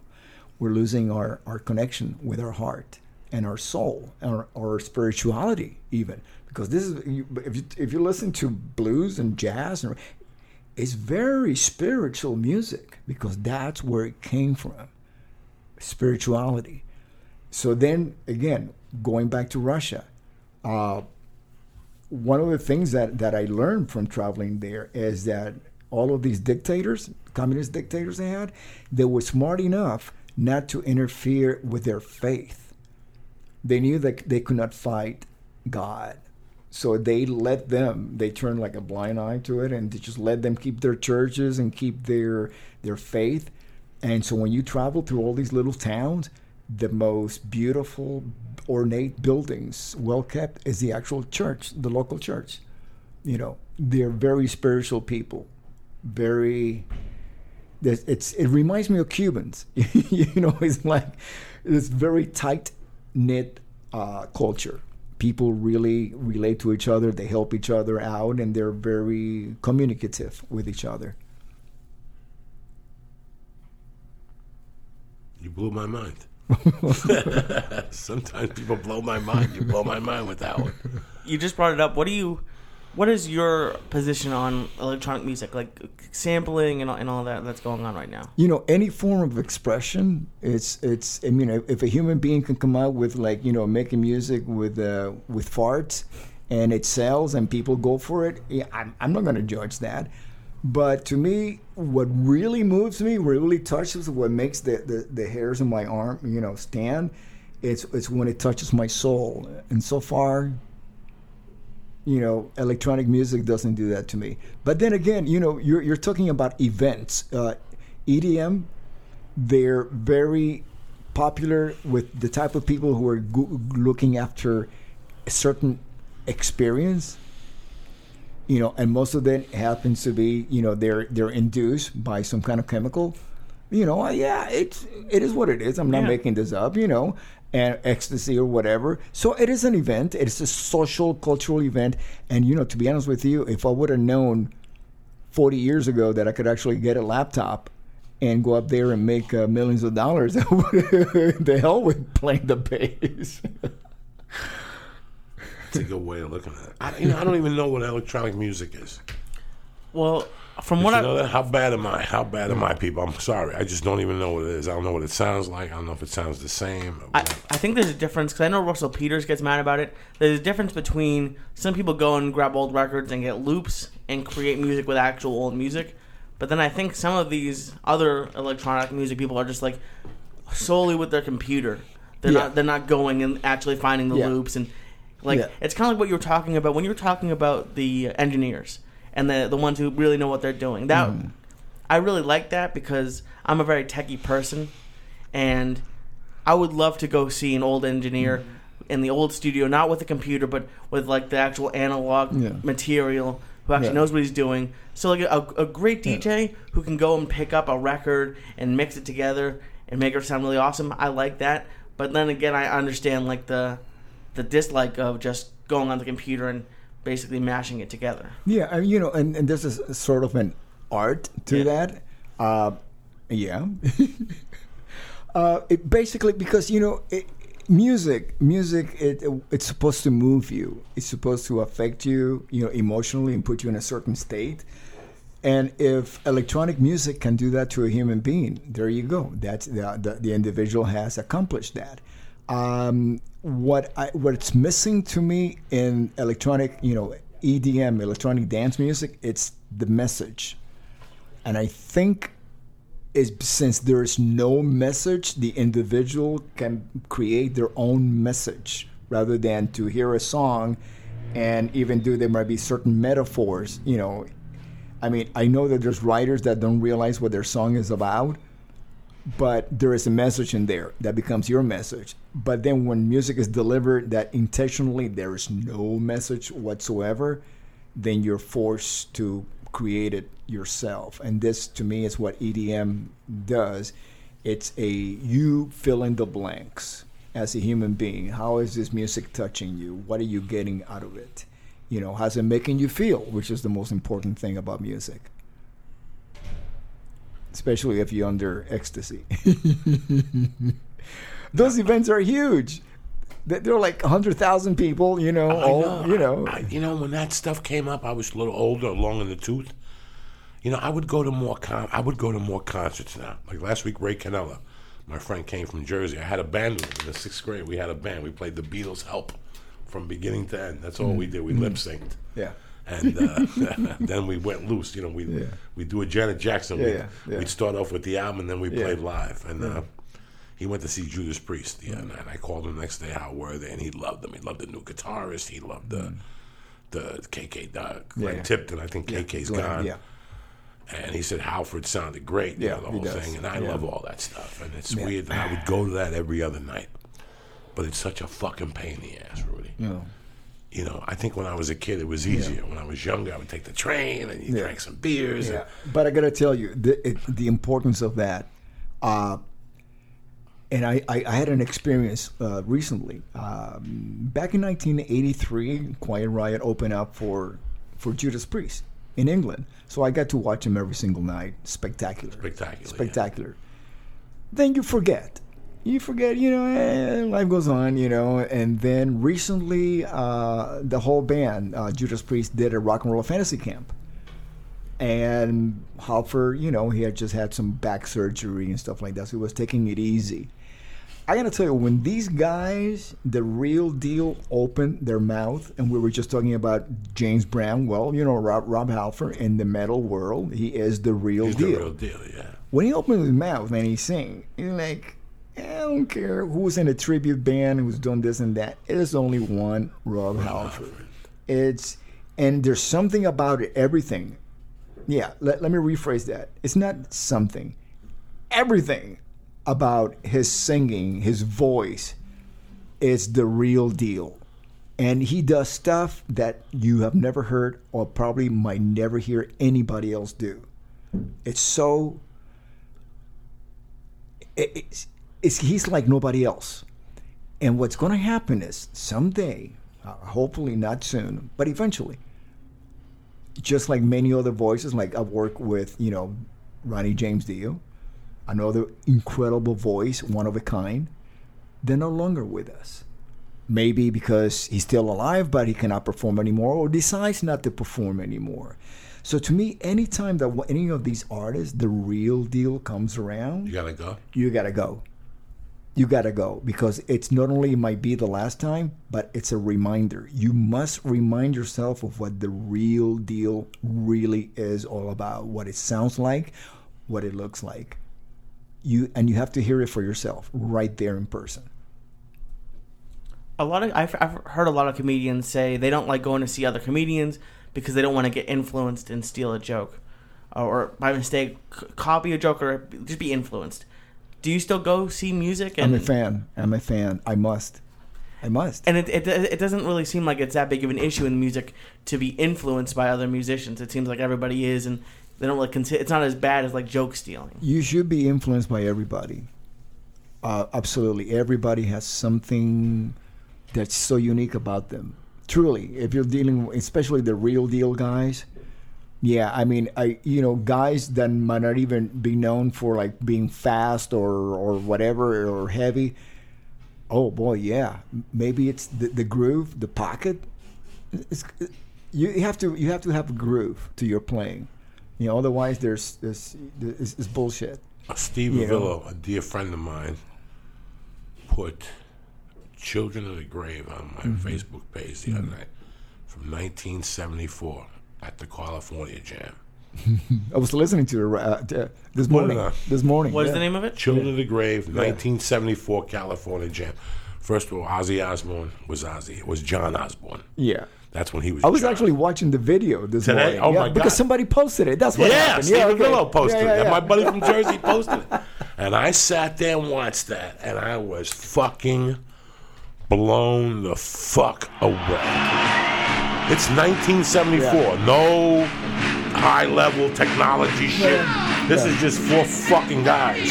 How fucking crazy this geezer It's like the daytime too. Yeah, that's when they did concerts. California Jam. Look at the people, the amount of people. What do you clock it at? How many people are there? It's like a whole. It looks like Woodstock. How about 200,000? Ontario? Yeah. Ontario, California. And we did the US Festival in '83. That was 350,000. So that must have been about 175, 200. Yeah. Just amazing. And then they have another one of them doing something on Don Kirshner's rock concert, a midnight special. Yeah. Them, Black Sabbath. And there's two guys with matching shirts just losing their fucking head. It's mine. I love all that stuff. So it's called Black Sabbath, Children of the Grave, 1974 California Jam. But then again, when Black Sabbath came around last year, I went to see them at the Sportatorium. How were they? The real deal again. They were actually, I thought they were better than I've ever seen Ozzy and the guys, because I play with Ozzy, and then about the following year with Quiet Riot, we opened up for Black Sabbath on their Unborn. Was that the 1983? They had the little devil on Born Again. Born Again with Ian Gillan on vocals. Yeah. Did you go see them? You went to see them this last time? Yeah, phenomenal. Where everybody said they were phenomenal. Just phenomenal. Everybody phenomenal. Said. Better than I've ever seen them. Everybody talks about John Gotti, and I think the baddest motherfucking guinea ever is Tony Iommi. I say I love him. I love him. Let me read the sponsors, and we'll get you the hell out of here. Listen, man, it's always the problem with you. I don't have 10 hours. I wish I had 10 hours, because I consider you the real deal. You're the fucking. You too, my friend. Savage. Yeah, and I was looking hermano. Mi hermano and shit. And it's crazy that we have, the Cuban thing between us, because I love it. It makes me. And today I went to jiu-jitsu. Yeah. And I get in, and some kid comes right over, and he goes, "¿Cómo está, mi hermano? Duro feble." And I go, "You have feebles? That's like a weird Cuban name." Yeah. I go, "You have family in Denver?" And he goes, "Yeah." "How'd you know?" I go, "I hang out with Danny." He goes, "Oh my God, my uncle's got cancer." We started talking. And more and more, he goes, "I listened to the podcast." And then he's a fireman. We talked, and on the way out, he gave me a Dick Van Dyke book. He knows that I learned how to speak English when I came from Cuba, watching Dick Van Dyke. Yeah. That was my show. That's how I learned to speak English. Yeah. And he gave me the book, and he goes, "This is for you, for all the excitement you bring me on the podcast." Wow. He goes, "One of the things I was coming to see was you do jiu-jitsu." He goes, "So I brought my suit, just hopefully you were here, and you came." And I just felt good. We were talking Spanish for a couple of minutes. I got the Cuban pulled out of me when my mom died. Yeah. And I didn't have it again. I didn't have it again for like 5 years, and now I'm way deep in it again. I'm way deeper than I am. And my uncle called last night, my uncle that did the podcast for us. He's 76. And he goes, "I've made up my fucking mind." But he said all this in Spanish. "Ya se acabó. I'm taking you, your wife, the kid, my daughter, the boys, everybody. We're going to Cuba next summer." He goes, "Get your passport in order." So now I got to get my passport in order, at least to go to Cuba. They won't let me go to Canada. But I got to go. We're going to go as a family. We're going to go as one big fucking... We're taking a Jew with us, too. What do you think? You think he'd come back? If he went crazy over that croqueta? There were a lot of Los Polacos. That's where the Jewish community was in Cuba. Los Polacos, Los Polacos. Yeah. They arrived in Havana, from World War II, running away from Hitler, Poland, There you go, bro. Yeah. Really? There's some Jews in Cuba? You kidding? Shit. Wow. If you go to South Beach, there's like South Beach. temples everywhere. Cuban Jewish temples. Yeah. Wow. Yeah. So you might have to go down there with us, Yeah. dog. We're going to Cuba. I'm down. We're going. First podcast ever from Cuba. First podcast ever from Cuba. Have you been, Rudy? Since Yeah. And you don't ever want to... Let's see. I checked this morning. It was still a communist country, so no. So you won't go even to perform like these people? No, fuck it. My mom and dad, Never went back. they went back to visit my grandmother and never went back. But they sacrificed so much to bring my brother and me over here. So they'll always express their not us wanting to go back. My brother and me. So I respect their wishes. Yeah, How's your brother doing? he's doing good. You and your brother in a band now for the first time? Well, we did. We toured when with this Jeff Tate, Queensryche, and it was fun. A lot of fun. We hadn't toured together. Actually, we had never toured together. We played together in Miami a lot, and then later on in New Jersey. But we had never been in a national touring band before, or international, because we actually got to play in Brazil, and so it was definitely a lot of fun. And you're in the next tour with Queensryche, with Jeff Tate. Yeah. I mean, it's being rebranded as Operation Mindcrime. So Okay.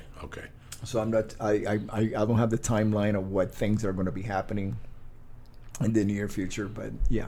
Do you still sing Silent Liquidity? Or you're not allowed to sing that one? Who? Jeff? The new band, yeah. I know Oh that. yeah, it's a beautiful song, and it's Okay, so we could do it. Yeah. Okay, because I Oh thought yeah. I thought they had the same Pink Floyd thing going on, like Jeff Tate's Queensryche can't do the old Queen. Whatever. No. I think it has something to do with Operation Mindcrime, that he does Operation Mindcrime and Empire or something, and whatever. I stay out of. You just don't give a fuck. You're like me. You just show up. No, because it has nothing to do do with me, right? Yeah. Nothing at all. I always tell Lee asked me a question. I don't know because I don't even get involved. I just know this. Yeah, I mean, keep it simple. If it had to do with me, yes, I would get involved, but it has nothing to do with me. You're a fucking great guy, man. I love just having you around. You ate the croqueta. I went to Mambo. We picked up some Cuban Empanadas food. Did you like them? El picadillo estaba excelente. I like it too. I like the picadillo from them. I'm telling you. My wife got the shredded beef. Yeah. I liked it. It was okay, but it wasn't my mother's. My mother's really doped it up with the olives and shit. But this picadillo is okay. Pasita. Pasita, the raisins. Oh my god! My mom used to make that picadillo dish, which is chopped meat basically. It's sloppy Joe for Cubans. It's a sloppy Joe, but she boiled the fries, the little potatoes, and then fry them with my god, in the meat with olives. Stop in a couple raisins with some white rice. Stop in a fucking mateba. I almost brought you a mateba. And you don't bet. What's that? That's a Cuban soda. Mateba's a Cuban soda, and Iron Beer is the other one. Have you had Iron Beer? I haven't had it, but I've seen it. He's seen it at the house. The guy with the muscle and shit. You don't bet. Iron Beer. You don't bet. You don't bet. Yeah. We were talking about all those Cuban words like Nietzsche. Nietzsche means a black dude, but now you can't say it no more. But Nietzsche's even called themselves Nietzsche's. In Cuba, it was wide open. They called themselves Nietzsche's. So And you call them like China, like all the Chinese Chino people? is Chinese. Whether they're Japanese, Korean, Vietnamese, Cambodian, they all fall into the one Cuban thing. Chino. Es una China, compadre. Papa, it's they're Chino. Whatever. And if they're Arabs, no matter what, Arabeki. Whether they're from Turkey or what, son Arabeki, compadre, Arabeki. That's just the way it is. Let me give a shout out to my main motherfuckers over at On It. Making it happen to you. I've been getting a lot of twits lately from people ordering On It. They really enjoy the Alpha Brain. The Alpha Brain, I always tell you, it's like going to a Chinese restaurant. The pork fried rice sucks. You got no business being there. That's their signature product, the Alpha Brain. It gives you focus. It helps you maintain your fucking awareness. And it's got 100% money back guarantee. That's how it starts with On It. Go to On It. Go to joeydiaz.net. Go to the On It Box and Press. Church. And get 10% off your first order. They have the Stay On It program. Whether you want the Hemp Force, whether you want the Shroom Tech, New Mood Sport, the New Mood. They got the new MCI coconut for your smoothies. Trust me, I wouldn't fuck around. You're going to start a new resolution this year. Start it now with Onnit. Go to Onnit.com and press Church. and get your 10% off, and they got the Stay On It program. I also want to welcome my main motherfuckers. I love them to death. IronDragonTV.com, okay, for all your classic kung fu movies, all the Ip Mans, the Tai Chi Zeros. What the fuck is this? The classic life, Enter the Fat Dragon, Life of a Ninja. This company is owned by Nanotech, where they sponsor fighters. They sponsor Tim Kennedy and Michael McDonald. Dave Foley's a great guy. We had lunch and dinner, and I really like what he's doing. He's got a great program over there, but it all starts. Just do me a favor. Go to IronDragonTV.com right now. Press either Joey or Church in the Box and get 2 free rentals to start off. It's Roku TV, correct? It's Roku. So it's any of the Rokus. They have channels now. So this one focuses on martial arts. So just search Iron Dragon TV. It pops right up, and you put in the code word to get 2 free rentals. All right, and with that, you see what I'm smoking? It's a cigar. It tastes great. Does it smell, Rudy? No, no. Did you smell it? This is what I'm talking about. This is tremendous. You go to Vegas, you can blow smoke in the fucking 21 blackjack dealer's face. Go to Eat Cigs. This is what they have. They have beautiful cigars. They have beautiful e-cigarettes, 0, 8, 16, and 24 nicotine milligrams. If you're thinking of quitting smoking for the new year, this is the way to do it.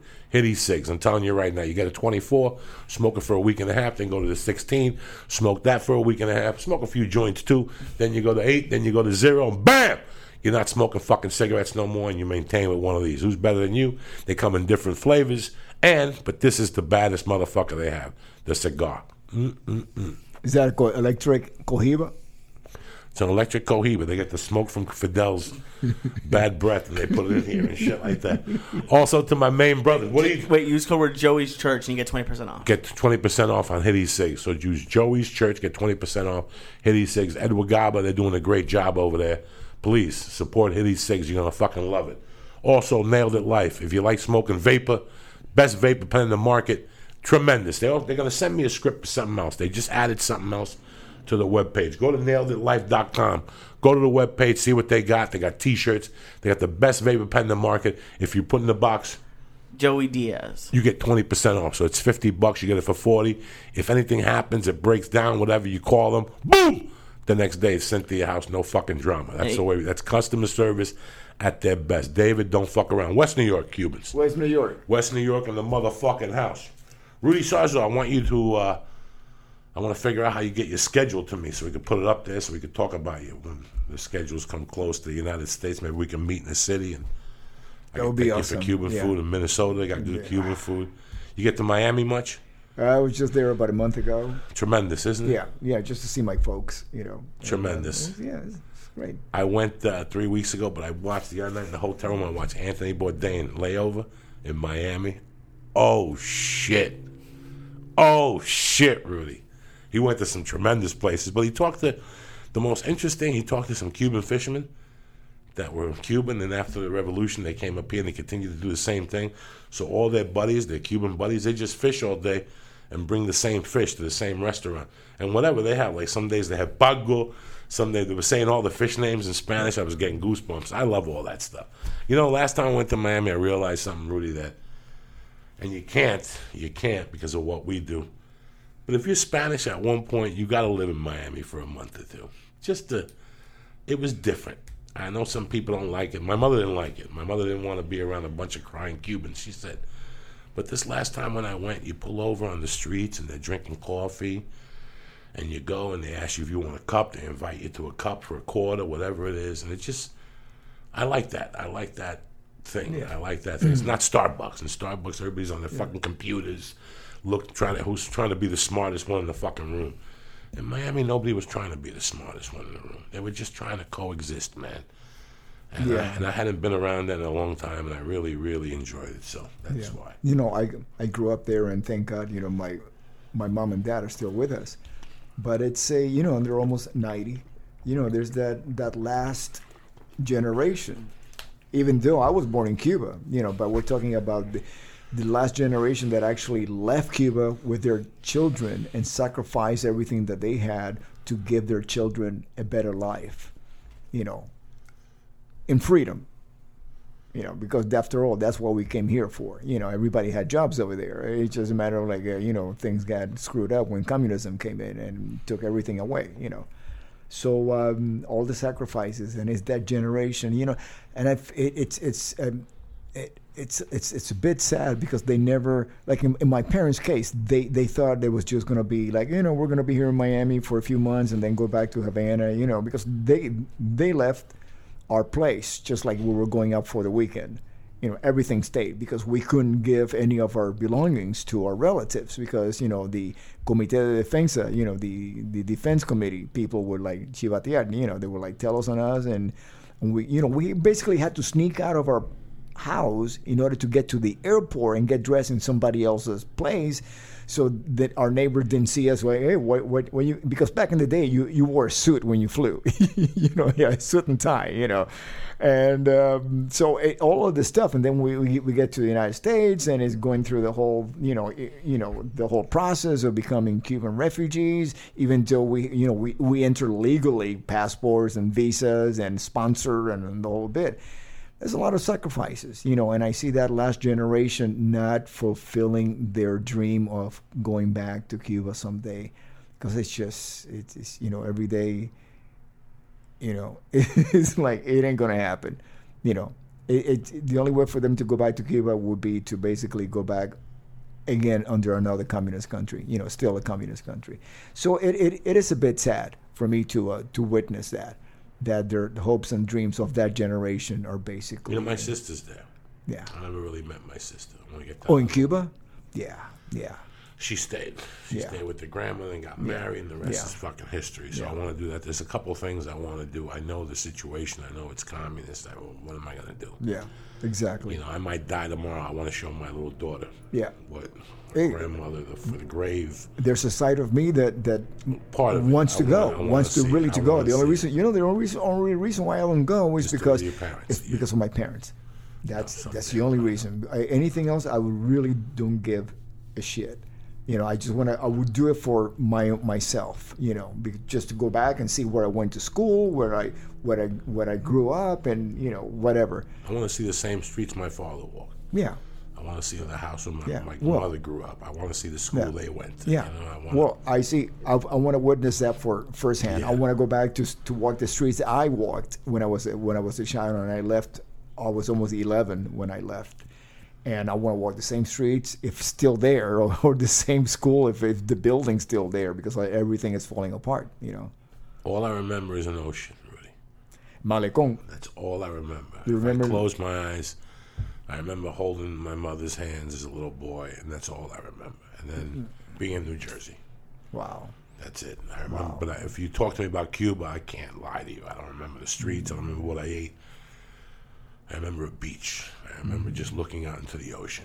That's it. That's all I could remember. So, I love you, Rudy, with all my fucking heart, bro. I wish you, hermano. Thank you for having me. Oh, here, please! man. I've been thinking about you for months, and somebody hit me up saying, "When are you gonna have Rudy?" And 2 or 3 people kept hitting me up. So I said, I gotta get a hold of Rudy. I know you're busy. I'm gonna be at Philly Helium this week, and then Lee, we're doing a workshop next Wednesday for a one-man show. We're doing sort of like a Testicle Testaments. Me and Maj Jabrani. That's at the Ice House. We might do a podcast and mix it up a little bit. So that's basically it, guys. I love you guys. Again, support On It, IronDragonTV.com, HittySigs.com, and Nailed It Life. And we'll be back tomorrow night, 8 o'clock, guys. Stay black. What do you got, Lee? Do you have a website, Rudy, or Twitter, or anything people could Twitter, contact Rudy you? Sarza, Twitter, Facebook. Tomorrow's my birthday, so if anybody wants to leave any message. I'll leave a message tomorrow. Happy birthday. I'm not going to ask you how old you are. 29? 30, 32? For like the second time plus. You know, I'll be 64. God bless you, Rudy. Yeah. God And bless next you. year, 65. I get Medicare. You get Medicare, and you get 10% off at restaurants. Well, I think I already do that. Do you really? Yeah, AAA. Yeah, AAA and the AARP. Yeah. I love you, brother. Thank you very much. Thank you, Lisa. Thank you, for doing buddy. this today early. No, it's okay. And if you guys, I just started my first blog at leeside.com. If you went to check it out, I'd appreciate it. Show is brought to you by onit.com. Go to onit.com and use code word church to get 10% off of any of their great products like Strongbone, Alpha Brain, New Mood, ShroomTech Immune, ShroomTech Sport. That's code word church to get 10% off. Go to IronDragonTV.com. That's Iron Dragon TV. It's a new Roku channel with all of the great martial art movies, all of the kung fu movies like Ip Man, all of that. Use code word Joey or code word Church, and you're going to get 2 free rentals on the new Roku channel, Iron Dragon TV. Go to hitecigs.com. That's cigs.com for the best vapor pens on the market. Go to that's better tasting, longer lasting. The proof is in the vape. They have e-cigarettes and e-cigars for you. Different flavor e-cigarettes and different variations of nicotine in the e-cigars and in the e-cigs. Use code word Joey's Church to get 20% off. And go to naileditlife.com. That's naileditlife.com for the premier vapor pen on the market. Works with oil and wax. Use code word Joey Diaz, no spaces, and you're going to get 20% off your order. Shake your body, baby, do that conga. No, you can't control yourself any longer. Come on, shake your body, baby, do that conga. No, you can't control yourself any longer.